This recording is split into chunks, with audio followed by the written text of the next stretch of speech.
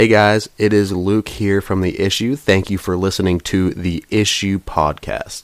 Make sure you guys catch us 2 days a week on Spotify, Apple Podcasts, or wherever you guys stream your podcast. Make sure to leave us a voicemail on our Anchor website. You can find that in our Twitter bio, which is at The Issue Podcast, or find us on Instagram at _Issue Podcast. Guys, make sure to tell your friends if you like the show, and thank you for listening to The Issue.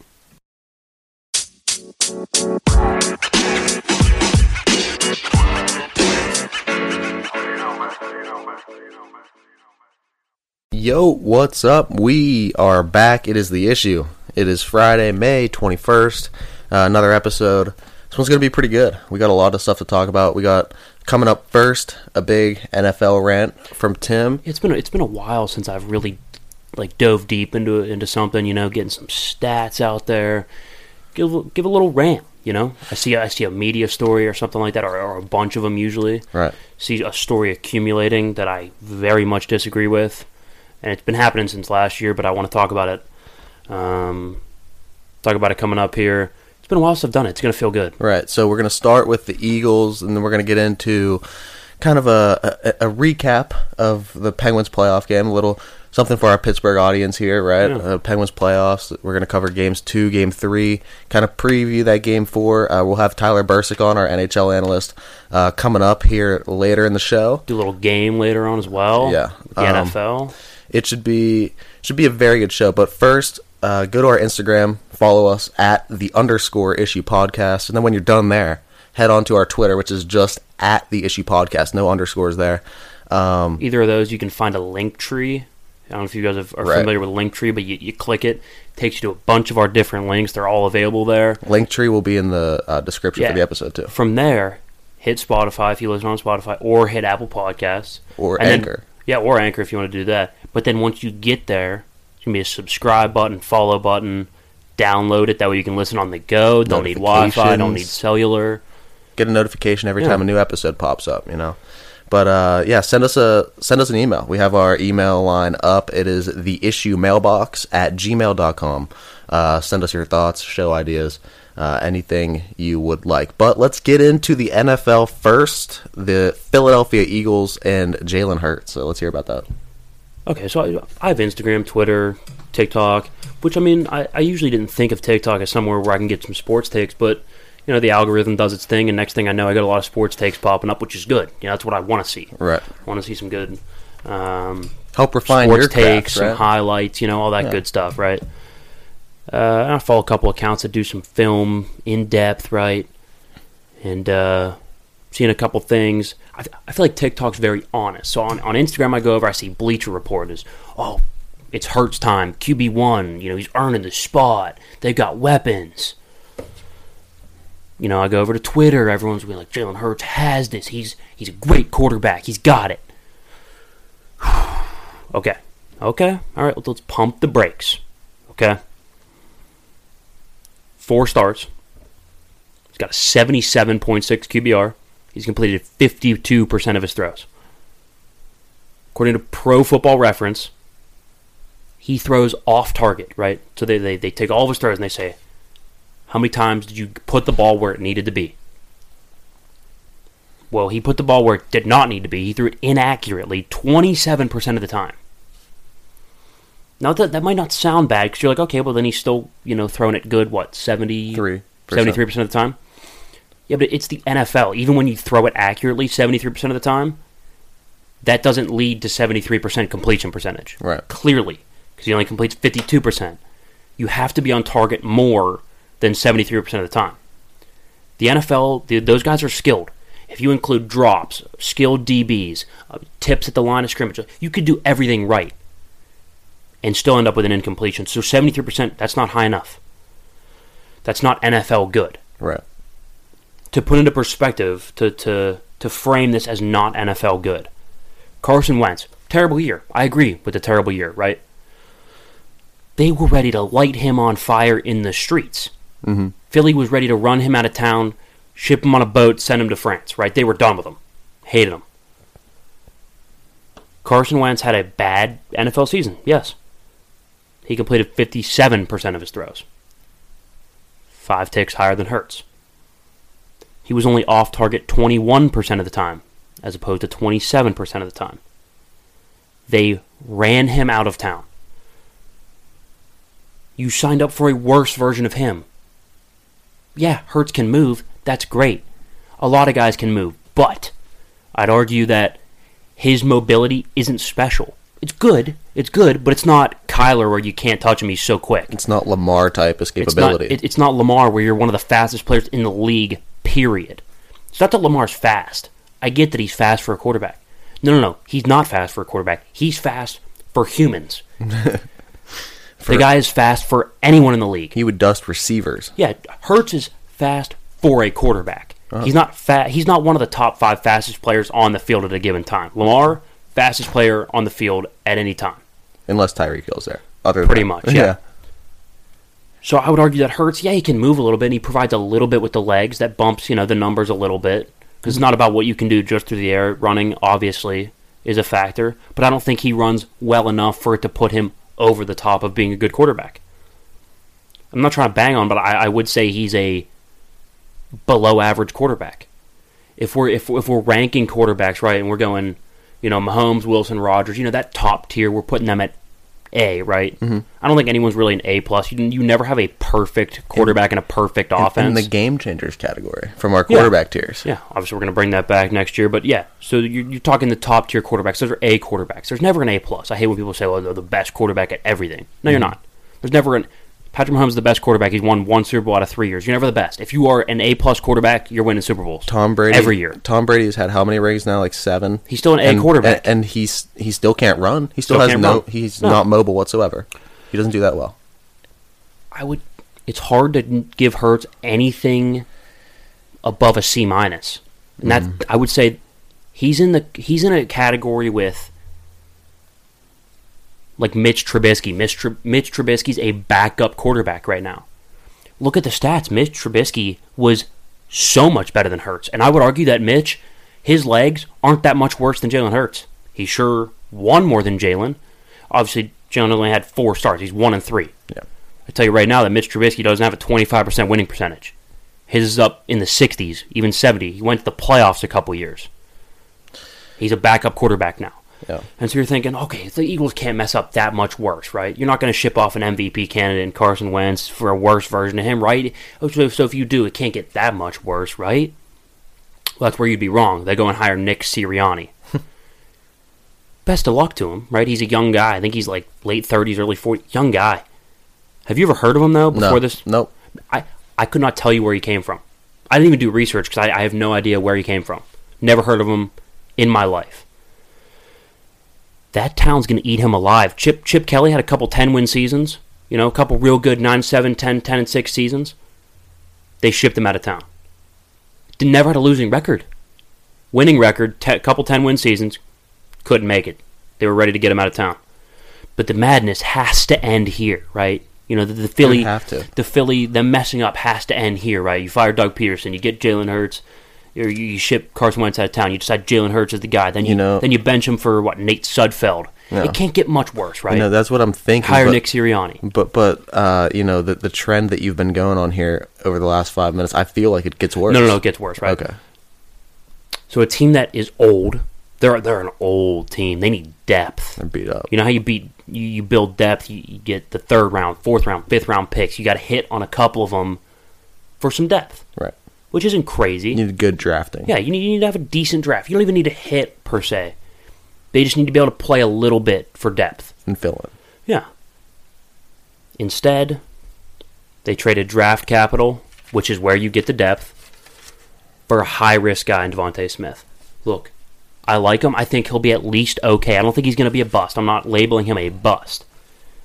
But people act like all 32 players are going to be Pro Bowlers. That's not the case at all. About 12 of them are going to be Pro Bowlers. And that is a really good draft. If 12 of these guys end up Pro Bowlers, that's a really good draft. Think about when you see on social media, wow, this draft class is loaded. They give you like 7 guys. Mm-hmm. Like that, the one with Big Ben, Eli, Phillip Rivers. Like, Or even the one with, what is it? Like the Derrick Henry draft class. Yeah. I think, was Kamara in that one as well? I think and so. C-Mac. Yeah. And, that was a really good draft class, right? But they give you like 8 to 10 guys tops. Maybe. So if we get 12 Pro Bowlers out of this draft, and this was a pretty loaded draft, that would be historically good, right? Mm-hmm. So we're going to sit here and crown Devontae Smith. He's going to work. I have reservations. So he worked at Alabama alongside Jalen Waddle, who was the first receiver off the board. Alongside protection that let him run routes for 7 seconds. Najee Harris. So play action fakes are disgusting. You're open, no problem. And now you're going to go and have Jalen Hurts throw to you. He's an inaccurate quarterback, okay? Again, let's be real. Not every wide receiver is going to work. Just like not every quarterback is going to work. And I think Jamar Chase and Jalen Waddle have a greater chance to hit. Now you're getting down into percentages. Smith probably doesn't hit. I think he'll get, 700 yards, a couple touchdowns. That's not bad. We also thought Jalen Reagor was a high-ceiling guy, high-risk guy. Well, he looked terrible last year. Can't get worse, right? No, it can. You're going to go overpay for Ryan Kerrigan, a really old defensive lineman who didn't get enough pressures on the quarterback last year. I don't know the specific number, but he looked old. People give him credit, though, because he was on that Washington front. Chase Young did all the heavy lifting. The other 6 first-round picks in their front 7 did all the heavy lifting. Kerrigan didn't look good. This team is just becoming worse by the day. You go on Instagram, you go on Twitter, and they're like, oh, Jalen Hurts has it in the bag this year, QB1. But what saves me a little bit, you go on TikTok, you see some film breakdown. They're saying, look, Jalen Hurts is not a good quarterback. I could not agree more. This morning, that team is the worst in that division.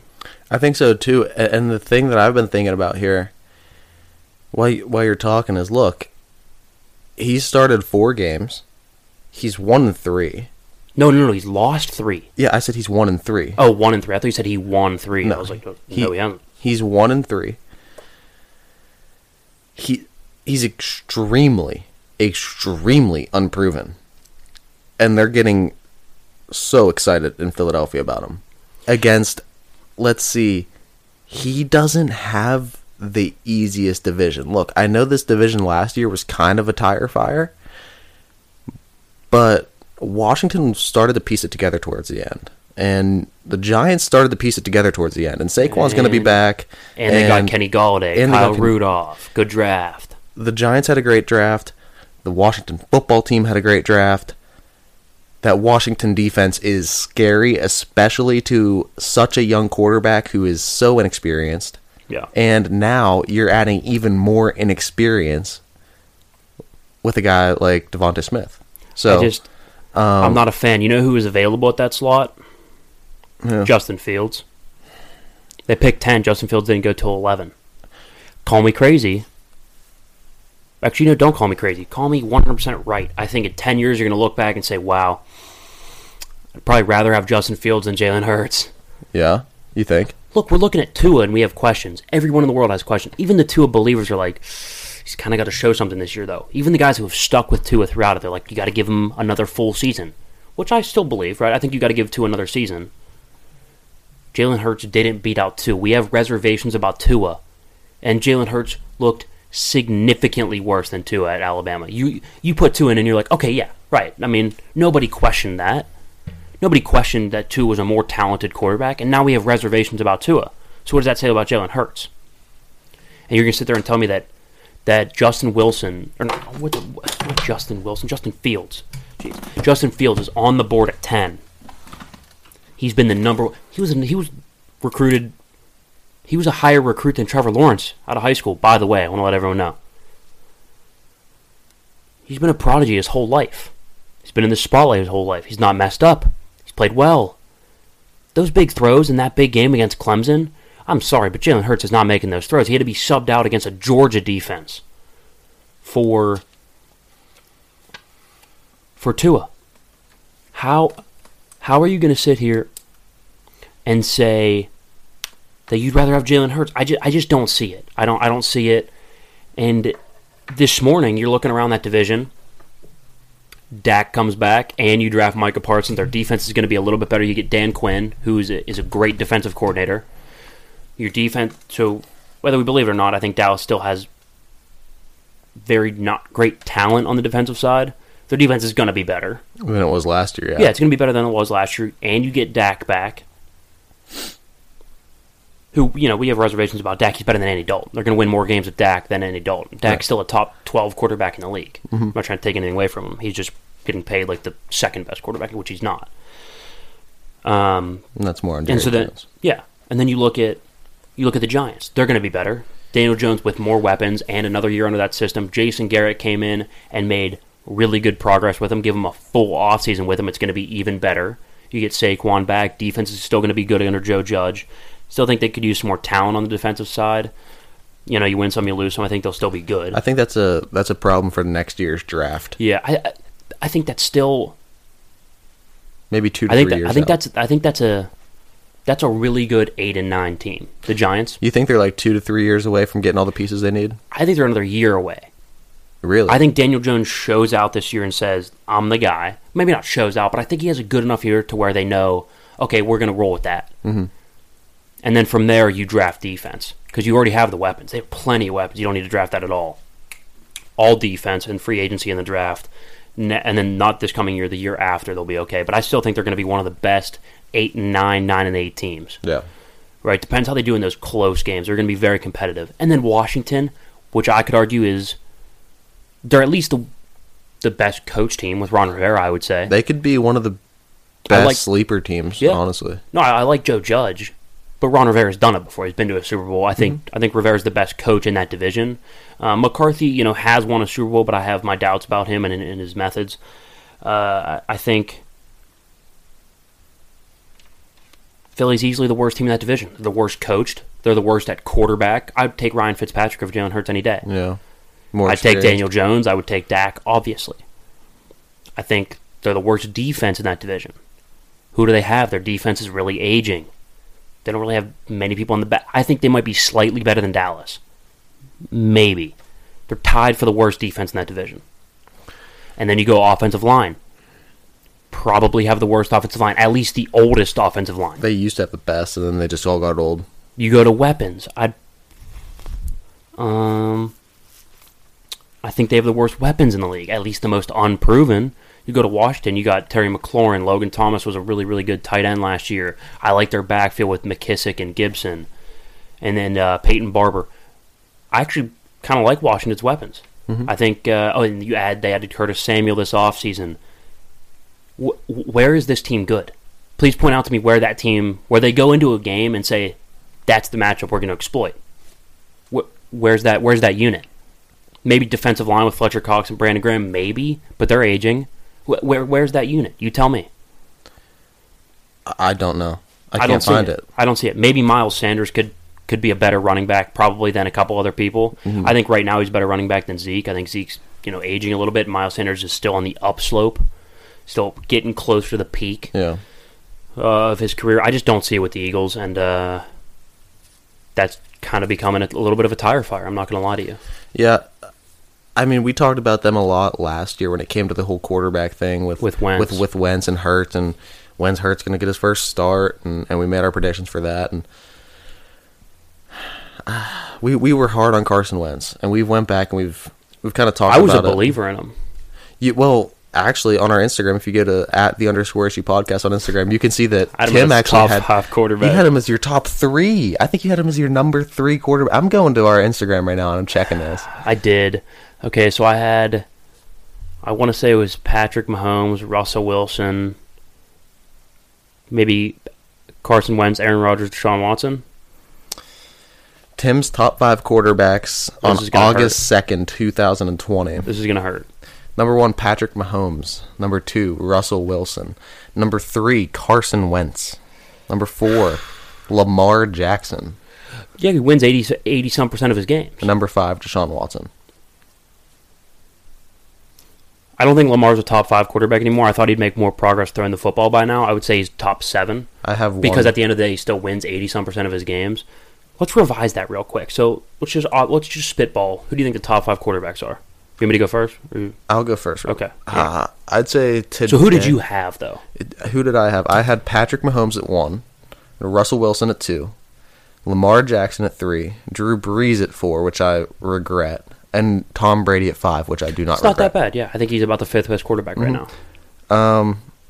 So if I were to give you the top 5, I honestly like mine except Drew Brees. So are we doing from this past season or going into this coming season? I would say... Or are we going for the next 5 years? How are we doing this list, or this little ranking here? Let's just go right now. Let's do top today, 5 quarterbacks right now. Today, if I'm trying to win a Super Bowl this coming year... Patrick Mahomes has to be number 1. Okay, I agree with you. Let's start there. I agree. Okay. So then for number 2, I would probably have to put Lamar, just because he's so different. No, I'm going Aaron Rodgers. Dude's an MVP of the league. I don't care where he plays. I don't care if he's on the Broncos. Dude's an MVP of the league. That's the best arm I've seen outside of probably Mahomes. Okay, so you're going to go Mahomes. Hold on, I bet you I can guess what you're going to go here. You're going to go Mahomes, Rodgers at 2. You're going to go Russell Wilson at 3. You're right. You're going to go Lamar at 4. No. Lamar's not my top 5. I said he's a top 7 quarterback. Okay. Because I thought he'd be better at throwing by now. To win a Super Bowl this year, I'm going to have a dark horse at number 5. Number 4, Josh Allen. Okay, I do like that. They're building around him, and he looked like a stud last year. I think he's should open in odds-wise top 3 in MVP. You gonna stick to your guns and go Carson Wentz 5? No, I'm gonna go with a dark horse because this is who I think gives you the best shot talent-wise. I'm also taking into account how much money they're making. Okay, actually, I'm gonna go Brady at 5. Actually, not dark horse. I'm gonna go dark horse honorable mention at 6. Okay. Justin Herbert. Now, call me crazy. Mahomes won the Super Bowl in his second year of starting. His third year overall, second year of starting. Yeah. Herbert's on a rookie deal. They're building around him. They just upgraded the offensive line. He set a rookie passing record with the 32nd graded offensive line in the league. Yeah. Literally the worst. Couldn't get worse. His life. They upgraded it tremendously with Rashawn Slater and a couple other pickups in free agency. Corey Linsley from the Packers, I believe. He's going to be way better. The defense gets Derwin James back. Joey Bosa gets healthy. They're going to be insane. That's a dark horse to win the Super Bowl. Now, the problem is they're going to have to be a wild card team because I still don't think they have enough regular season juice to have a better record than the Chiefs. But I think if they get hot down the stretch with Justin Herbert, that's a dark horse team to win the Super Bowl. He's my number 6 best quarterback right now in the league to win a Super Bowl this coming year because I'm factoring in his contract is nothing. So Justin Herbert you'd put as your 6. And then I'd go Lamar at 7. Okay. I mean, that's fair. Because I think Lamar, at the end of the day, he wins 80-some% of his games. Yeah. The only thing... I just worry about him. I just worry about him getting behind. That's all. I do really like the Josh Allen at number 4. And for a second, when you first said it, I was thinking, maybe put Brady at 4 and then Josh Allen at 5. But we're going into this year. We're factoring in. We haven't seen how much Brady's going to decline, if he's going to decline. He had surgery this year, right. this offseason on his knee. Right. So, I mean, there's going to be a lot of question marks when it comes to Tom Brady. I mean, anytime you have like a 44-year-old quarterback, you're going to have questions about him. And he's getting surgery, right? I don't remember a time where Tom ever had to get surgery before this, so it'll be interesting to see how he bounces back. But Except for that ACL, and what was that, 2006, 7, 8, time something ago. like that? Anyway. And he was a lot younger of a guy coming out of that surgery. Yep.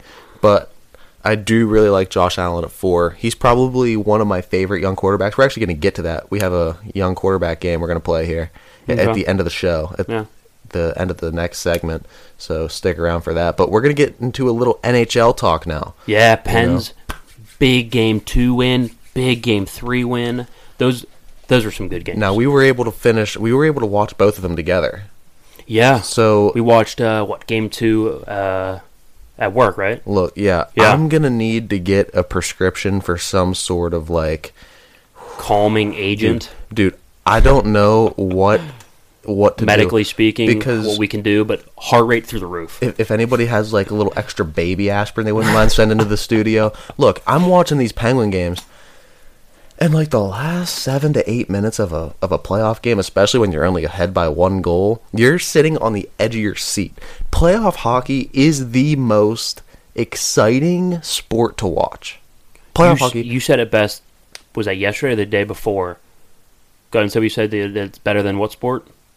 Oh, playoff hockey is better than regular season football. Yeah. Which is crazy because I love watching football. I love football. I could watch any team. If it's week 4 and it's the Steelers in a primetime game, or obviously they don't overlap, but for some reason if they did, if it's Steelers primetime game week 4 or the Penguins in the playoffs, all day I'm going Penguins in the playoffs. It's not even close. It's an intensity like no other. I love playoff hockey, and especially it makes me so happy that we're going to have fans back to full capacity in our next home game when Game they come 5. back. Yeah. Yeah. That's going to be awesome. But, I mean, overall, Game 2, okay, so the things that we said that they needed to improve on going into Game 2 was the physicality, right? We had Tyler Bursick on our last episode. If you haven't heard it, go back and listen. He's going to be on again today. Yeah, in a couple minutes, actually. Yeah.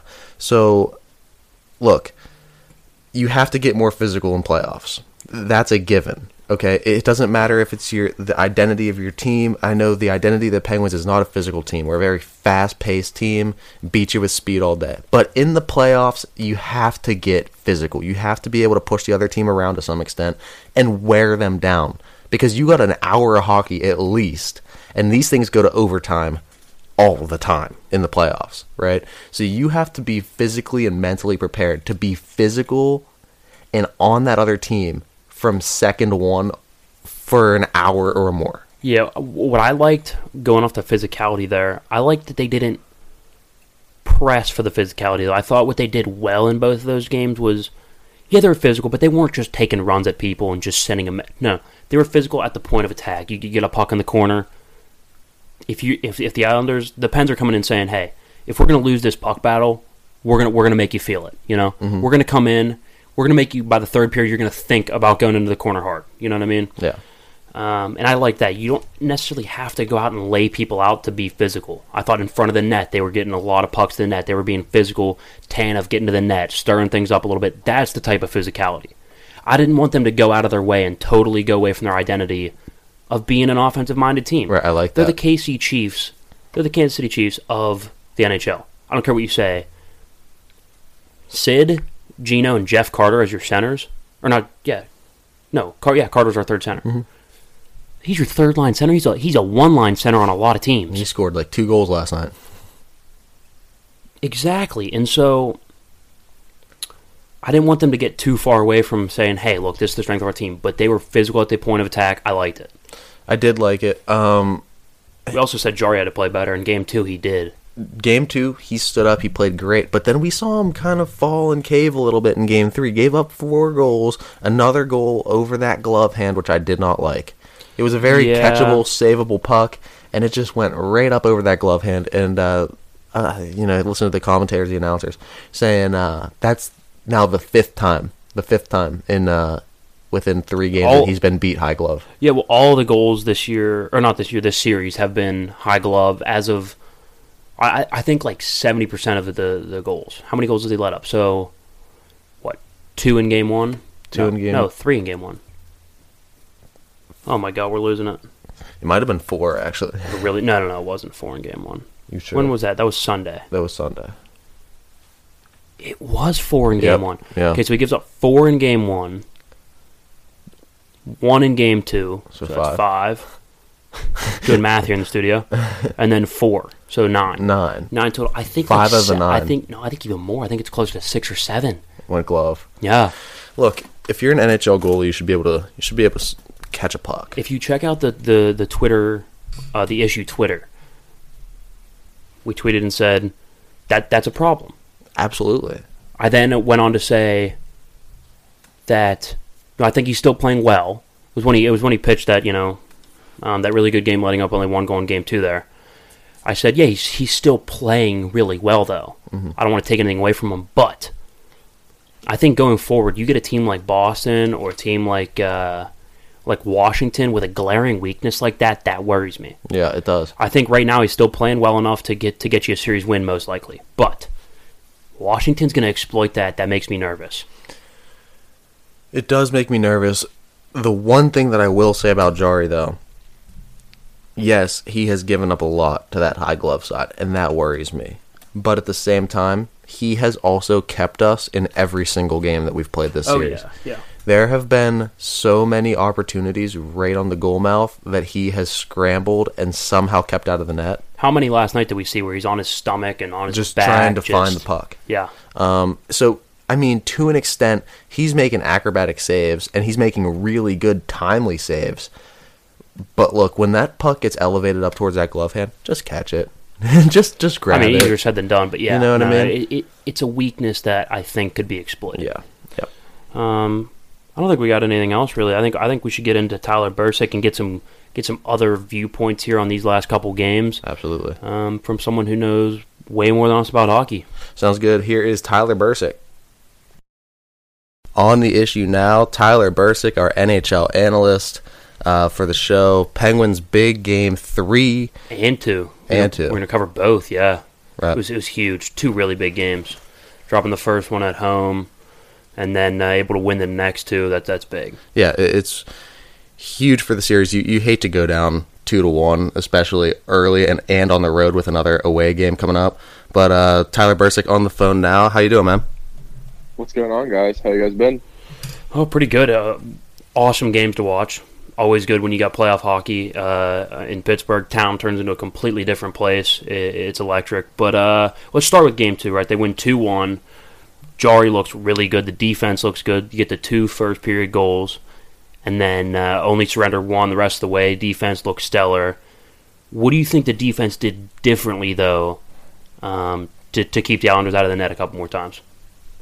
Well, I think it's kind of, to be honest, I think it's kind of what the Islanders did differently. If you look at, because like one of my big points before was like the hits. I mean, they had 72 hits in the first game, the Islanders did, and now this Game 2 they had 46. It was like, whoa, forecheck wasn't there, So I think, as for that, like our defense had more time to move the puck, more time to have systematic breakouts, which definitely helps. It helps in that category as to where it's not weighing on our defensemen as much. I think that the forecheck was just non-existent. Yeah, I mean, watching that Game 1, and then we talked to you on the show. You talked about how the Penguins have to be more physical. Did you see some of that physicality in this Game 2 and even into Game 3? I noticed a little bit more, I'd say, urgency at the point of attack and once they got to the puck. But what do you think about the physicality? Well, yeah, and I think that's actually a great point because, of course, I mean, you all saw it. We all saw it when Tanev ran over Brock Nielsen, like, to start the game, just absolutely clocked him coming down forechecking. So, yeah, I mean, and, like, that line of Tanev, Zach Aston-Reese, and Teddy Bluger, I don't think they're always together, but when they are, like, they are a solid 43 to 45 seconds, like, in the offensive zone, literally just hard on the forecheck. They're winning almost every single puck battle, and it's just like, that's what we need. We need a hard forecheck, be physical, get in there, wear down the Islanders' young defense, wear down on Dobson, Mayfield, Pellick, all these dudes, and make them force turnovers. Yeah, I agree, and that's a line that you were talking about right there. That's given 100% every shift, and you need those effort lines. Not every line can be, Crosby, Rust, and Gensel. So right. You need to have those effort lines. But in Game 3, that's an instant classic right there. I thought that little brawl there, and what came after that showed me a lot about both of these teams. So amid the chaos, you see the Penguins come out, score a goal not long after it. You see the Islanders kind of fold offensively. They get some shots. They're not great chances. I thought that spoke to Crosby's leadership. You could see him on the bench talking to the guys. You've been in a hockey locker room. What does that leader do to motivate his guys in a time like that and get them, calm down, yet also playing with a little bit of fire? That's not going to get you into the penalty box. And what's that chirping like from penalty box to penalty box? Oh, it's absolutely brutal. I mean, it's definitely more laid back in like a high school, like in college setting, because I mean, you're also still like technically a kid, so Yeah. You're getting reprimanded a little more. But yeah, I mean, they let stuff fly. I mean, you heard the sound bit of Tanev when he said in game 2. What he said to one of the defensemen after that brawl was hilarious. Yeah.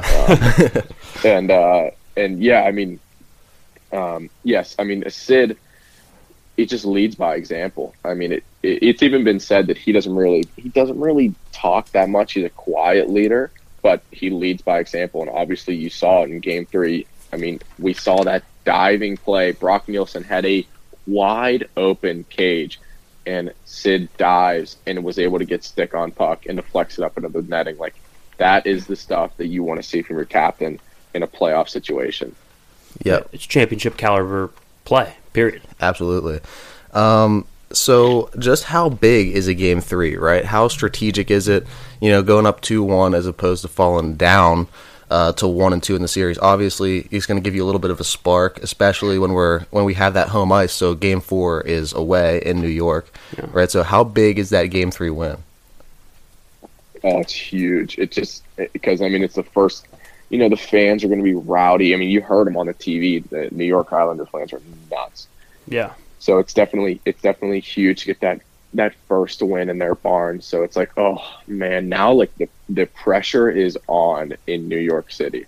I'm sorry, on the island, because now it's like, oh man, like we cannot let them sweep us at home.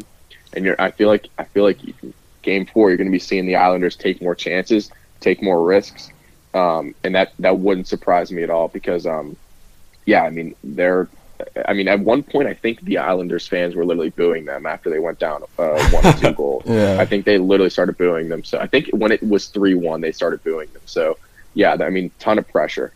Yeah, I think it kind of flips the script. And if you lose that first game, you got to come back for Game 4. Those fans are extra crazy, and you're on the road again, looking to go down 3-1 potentially. Then all the pressure's on you. Now we flip the script. All the pressure's on the Islanders. You get to come in with a little bit of weight off your shoulders. I like what the Penguins did there. So, last question here, Tyler. Call me crazy, okay? I know a lot of people in Pittsburgh probably aren't going to like this, but our defense was not good with Gino back.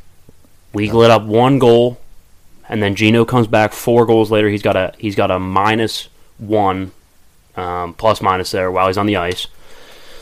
Do I dare ensue that the Pens might be better off without him? Because in the regular season when he came back, we ended up losing 7-2 in his first game back.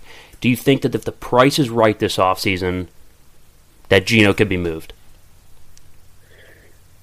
That's a great question. And I do see where a lot of Pittsburgh Penguins fans say that he's lazy. He doesn't forecheck. He rarely back checks, but he can score goals and he can make things happen. I just don't know that the price the price for him is what the people want. I feel like no matter what we trade Evgeny Malkin for, everyone is going to be mad that we didn't get enough back for him. To be honest, I think we have firepower. If we can get a true stud defenseman and a couple first rounders, to be honest, I don't know how many first rounders we get because obviously he's injury prone. He's up in age, but he's also an accomplished veteran who still can get it done. So if we can get a stud defenseman, like I'm talking a stud, top 5 in the league. Yeah. Oh yeah, 100%. Top 10, top 5. If we can get a stud for Evgeny Malkin, I would have no problem with it. But that's just me. Yeah, I think you're right. I think it would be tough to get face value for he's probably a top 20 player all time, at least offensively speaking. And the thing is, he has so much experience. Definitely top 10 Russian. Definitely top, maybe top 5 Russian, but easily top 10 Russian player in the league. And he has so much postseason experience too, which is so big, especially when you're trying to, a team's trying to get a player to make a playoff push. Yeah. You get a veteran with experience, kind of like when we brought back Matt Cullen like a couple years Matt ago. Cullen, yeah, he was like 40-something, yeah. Oh yeah. Yeah, he was good. But Tyler, I appreciate it, and we're going to give you a call probably after maybe either Game 4 or Game 5 and check back in with you, and I'll be texting you about this series, man. All right, sounds good, guys. Thanks for having me on. Appreciate it. Hey guys, it's Tim from The Issue. Just wanted to give a quick shout out to my new favorite performance brand, Rep Sports, and in specific, Raze Energy. That's R-A-Z-E. Skip the sugary energy drinks that always have a crash. Go get some Raze Energy, zero sugar, high in amino acids. Get their pre-workout, some protein powder, hyper sleep aids, and more. Anything you need to keep your body performing at its peak, you can find at repsports.com. We'll put the link down in the description for this episode. Use code TIMBO, that's T-I-M-B-O, for 15% off along with other benefits. Like I said, the link and the code will be in the description for this episode, so go check it out. Yo, how are we doing? Second segment, The Issue, beautiful, Friday now? Yeah, Bursic was just on. Great interview. Yeah, that was good. He take. just knows way more. He gives a lot of different perspectives than we even think of. Right. The one thing that really stood out to me was, just how much pressure is going to be on the Islanders team now. Yeah. Right. And that's something I guess I kind of thought about, but I didn't. Not as much. I mean, you try to put yourself in that situation, right? The Penguins just walked into your arena and beat you in a very emotional game. Yeah, after already winning again. Yep. In Game 2. Right. So now they're on a 2-game win streak. They just walked into our house and beat us. Now it's either stand up and stop them or go on the road down 3-1. If the Penguins lose that game, I do not feel good about the series. Think about losing that emotional of a game on the road, having to sleep in New York 2 more nights, and wake up and play them again on their turf with that crowd For a second time. fresh off an emotional win. Yeah. I think the Pens lose that again. I think you go down 3-1 at that point. Yeah. It was very important to get that win. Yeah, that's huge. Also, his perspective on Gino. I wasn't even thinking that you're probably not getting face value for Gino, and then the town would not be happy. Yeah. Yeah. I think he brings up a good point. I'm not sure you can trade Gino. It was just, kind of spitballing there. Right. I mean, it's something I've heard around the city now for probably 2 to 3 years of It's not people at crazy. least discussing it. I don't think it's that off the wall, but he's right. You don't get face value for him, and that's tough for the whole city and the locker room. It's hard to sell the locker room, trading Gino. Right. And he is such a big face in Pittsburgh anyway, so. No, yeah, I agree. But Burr's a great interview there. It was good to have someone that knows more about this than we do. Yeah, and he'll be back on later down the stretch Yeah. and through all of the playoffs. Yeah. But so this last segment, we told you guys we have a bit of an NFL game. That's true. We have Kind of a what is it, double-edged game the here. top 3 young quarterbacks. Top 3 quarterbacks under the age of 25, not counting rookies, Okay. that we think give the team the best shot to win a Super Bowl going into this season. So the top 3, we agree on our top 3. So how about we just go back and forth for each one, kind of giving a brief little explanation, We'll and then start at 3 or start at 1? let's start at 3. Let's go bottom up. Okay. Actually, let's start at 1 because that's the no-brainer. Okay, yeah. Patrick Mahomes. Yeah. Well, he's already won one. He's been to another. And if it wasn't for Brady driving down the field in Arrowhead when he was with the Patriots that last year, then he's probably got another one. Mm-hmm.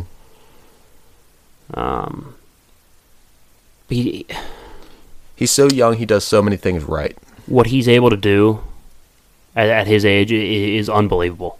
Being able to walk into the league, being 25 years old, because we're doing under 25, being 25 years old, right at the upper range of this, and being able to do what he's done, MVP, Super Bowl MVP. What a resume. Yeah. What a resume. And it hasn't been long of a career at all. He's got a lot of time to go. I like Patrick Mahomes. Also, you look, he's got Andy Reid going forward. He's got really good weapons going forward. He's already taken, I know you might seem not like a team-friendly deal, but he's restructured it already. He just signed it. He's already restructured it to make it more team-friendly. He's got that's a pretty favorable contract for the Chiefs going forward. Right. And I think that speaks a lot to His character. him. Yeah. As a person. He wants to come in and win this thing. Almost reminds me of a Brady-esque mentality where, look, okay, I'll take some pay cuts if I can win some more Lombardis. I think If you guys are going to spend money in free agency, Yeah. if you guys are going to draft well, go out and get weapons to surround me and an offensive line to protect me, I will take a hometown discount all day to make sure we win Lombardis. See, that's what Aaron Rodgers won't do. And I know that people are saying, well, Green Bay should still go get him weapons and draft this and draft that. I agree. You should go draft them. That's, for lack of a better word, cheap labor. Yeah. NFL team can draft you as a rookie, don't pay you a lot. So you can go get him some rookie weapons, yes. But everyone's saying they should go spend money here and go get J.J. Watt there. It's like, yeah, Aaron Rodgers is the number one cap hit in the league. Mm-hmm. Number one cap hit.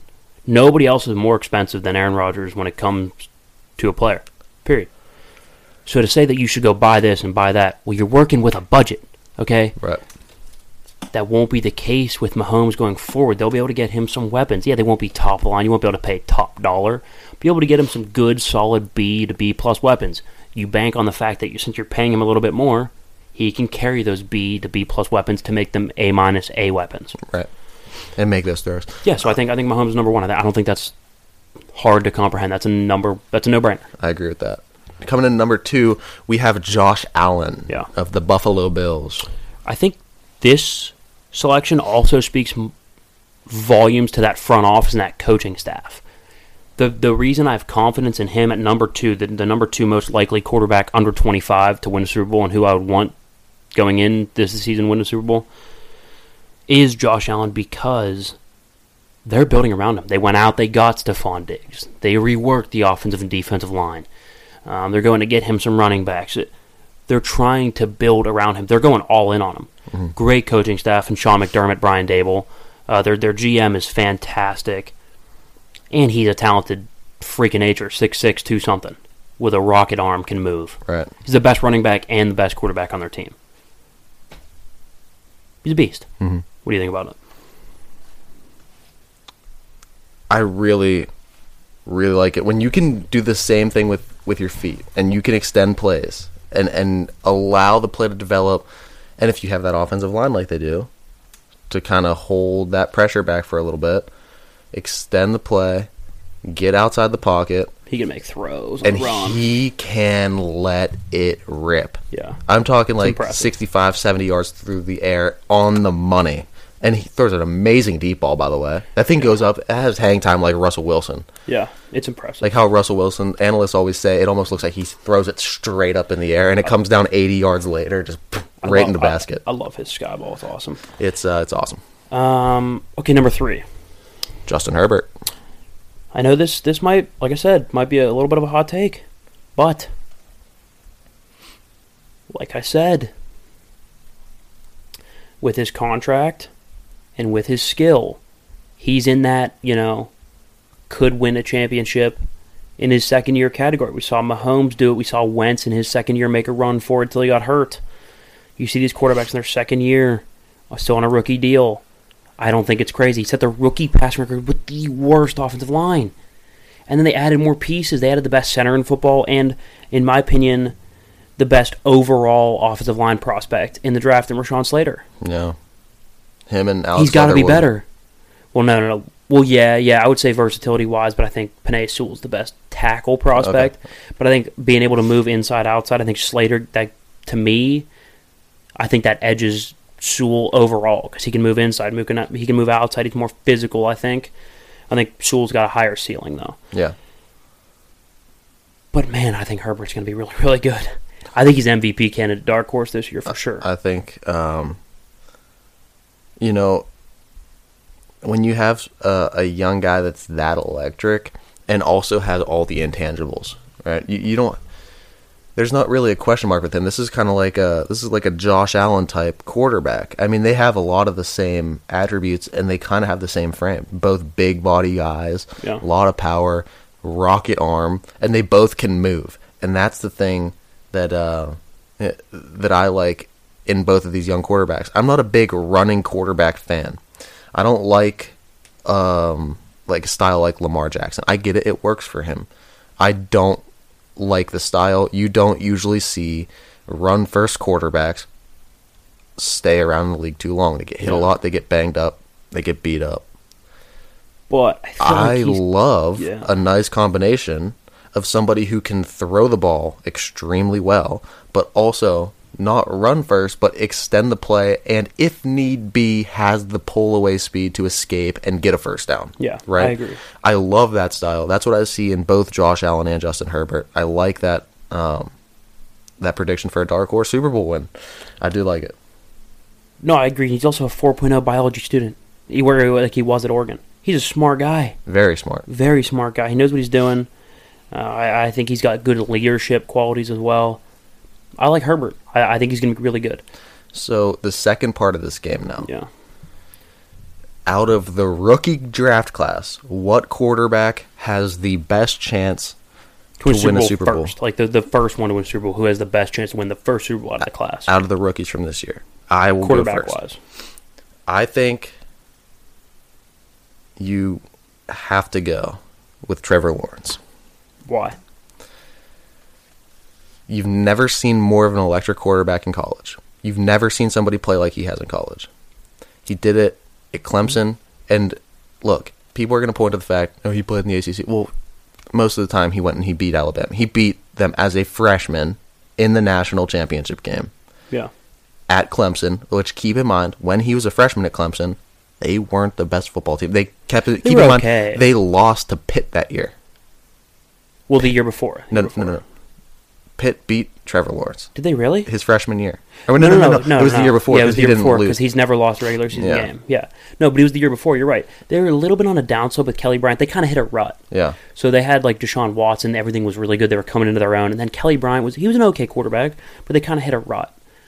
And then Trevor Lawrence got that program right back to being great. I think also Trevor Lawrence partnered with Travis Etienne, Urban Meyer. Urban Meyer brought in Tim Tebow. They're gonna have a good message in there. I don't love Tebow, obviously. I don't even think he's gonna even see the field as a starter. No, but we talked about him more as a leadership guy. He's a leadership guy. He's probably making league minimum anyway. Yeah. So you say Trevor Lawrence. So I say Trevor Lawrence has the best opportunity out of the rookie draft class to win a Super Bowl first. So, do you agree with that? Or no, not even close. I don't like to take even a little bit. I'm going to totally roast you right now. Okay. I mean, you suck. Little debate here. Let's go. It's more about where you land than how good you are. Okay. Tom Brady wasn't even close to the most talented quarterback in that draft class. No. You could sit back here and say, like, well, now he is. Well, yeah, obviously. Most other people in the draft class are at home having a beer on the couch. But if we would have been doing this podcast when Tom Brady came in for his rookie season, he would not be in our top 5. No. No. But it's more about where you land. He gets Bill Belichick. He gets, Drew Bledsoe in front of him. Well, so you look around. Who gets a veteran quarterback in front of him, a really clever coach, and a good team, like a good playoff caliber roster around him? Trey Lance from North Dakota State, going number 3 to the San Francisco 49ers. He's going to be the first one to win a Super Bowl. I'll tell you why right now. I think Lawrence might have the better career overall. You might be right. But let's look at some intangibles. Because physically speaking, I don't think the quarterbacks are all that different. I think Lawrence has a bigger arm and a more accurate arm. But it's not by a lot. I think Lance can still boom the ball. He puts some major zip on some passes. I think he also has really good, if not better, touch than Lawrence. I think some things that Lawrence, some of his inconsistencies I was mentioning to you earlier, was that last episode or the episode before? He gets a little bit sloppy with the footwork, gets a little long with the footwork, tends to overthrow a little bit. I think Lance is a little bit more consistent with the touch passes. Yeah. I think he's a better runner. With Kyle Shanahan, I know Lawrence has Urban Meyer, but Urban Meyer hasn't done it on the NFL level yet. Shanahan's been to a couple Super Bowls. Granted, lost them both, but he's been there. It's hard for me to sit here and say, you're looking at a team with Nick Bosa and that stellar defense. Good offensive weapons. Brandon Ayuk, Deebo Samuel, great backfield, great offensive line. Jimmy Garoppolo in front to mentor you for 10, 12 games. Trevor Lawrence walking in day one, he has to be the guy. He's got so many expectations. Trey Lance, he's got no expectations. Lawrence has to be the guy. He's got to walk in there, win day one, with a new coach who's never done it on that level, with a not as good defense, not good at all, actually. Defense is actually very, very bad. No one wants to talk about that, but it's not a good defense. Offensive line's not great. Weapons are okay. Yeah, I think he's going to be a success, but I don't think he's as successful as Trey Lance early on. I think Lance, in a year here, you could be looking up and he's holding the Lombardi Trophy. Trey Lance, locking it in.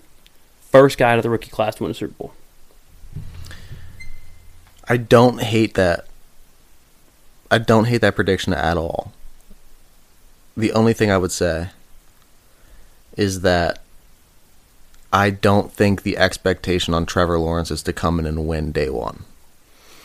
I think that people know that this city and this franchise has been so bad for so long. Not win day one. I would say, yes, he has more pressure and more expectations on him than Trey Lance, for sure, no doubt. If you just don't think they're that outrageous. If Trevor Lawrence has a losing season his first year, I don't think it's the end of the world. No, I agree with you. Yeah. But I do like your prediction, Trey Lance as the first to win a Super Bowl. I think that might be one of the first times I've heard that. Yeah, I also don't think it's crazy, though. I haven't heard a lot of publicity from it, but I think if you tell most people that follow sports, they'll be like, okay, yeah, Kyle Shanahan, playoff roster, gets to sit and learn behind a veteran. Good defense. I don't think it's like crazy to say. I mean, but it's just something that I haven't heard a lot of traction with. And you do look at, young quarterbacks that win Super Bowls. What's the commonality between them all? They all have a really, really, really good defense when they get there. Look, I'm not comparing Sam Darnold. Sam Darnold was not nearly as good of a prospect as Trevor Lawrence, but he went to the dysfunctional Jets. Mm-hmm. Look where he's at. Josh Allen was a much more, project, to quote unquote. Like people viewed him as a project coming out in the same draft class as Sam Darnold. Now he's an MVP candidate and in our top 3 to win a Super Bowl. Well, people viewed Patrick Mahomes as a project too, coming out of Texas exactly. Tech. Who's more ready to quote unquote win now? Trevor Lawrence. Like people saying he's not as much of a project. He's a walk in and be really good now. Uh-huh. Well, so is Sam Darnold and Josh Rosen. And so is Mark Sanchez too. We forget about that. Well, that wasn't obviously in the same class. But I know what you're saying now. Josh Rosen, not even in the league, or if he is, he's like a practice squad player. Mm-hmm. Sam Darnold is already on his second team now. We don't even know if that's going to work. He's been abysmal to start the first 3 or 4 seasons of his career. I like Sam. I think he's going to be really, really good in Carolina when he gets that second chance with a better coach, better weapons. I think he's going to be pretty good. Mm-hmm. But there's something to be said for these project guys. I don't know. No, yeah. I like the predictions, man. I feel like we had a lot of good takes this episode. Yeah. It felt good to do a rant again. I think we're going to bring that back. Yeah, we should. Yeah. Kind of get back to that and get back to the basics here as we approach the 1 year of the podcast coming 1 year up. Annie. All right. Yeah, it's coming up like July something, like early July. What to check. Yeah. Yeah. But I mean, like 2 months away. Like we've been doing this for 10 months now. We will have a lot of really good NFL coverage coming up closer to the season too. Yeah. But we have been posting more on Instagram, Twitter. Go check it out. Instagram is at _issue podcast. Okay, the underscore is the little thing you do the dash with. Okay, go over, hit uppercase.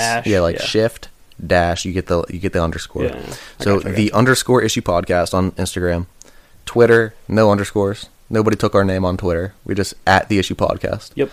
And then you can find our link tree. If you don't have Spotify or Apple Podcasts that you're listening on, well, you can find all the other platforms on our Anchor website. Yeah, go to Anchor. It's labeled website FM. in our link tree. Yeah, you can go over there, check it out. But, follow us, subscribe, turn on your post notifications. And, guys, thank you for listening to The Issue. It's going to be about a week or so till we're back. Yep. Tim's going on a little vacation here. It'll be good, recharge after a tough semester, tough year, but also a stressful playoffs. That's what I'm saying. I'm telling you, it takes years off your life watching the Guinos in the playoffs. It does. But guys, thanks for listening. We will catch you next week. That was The Issue.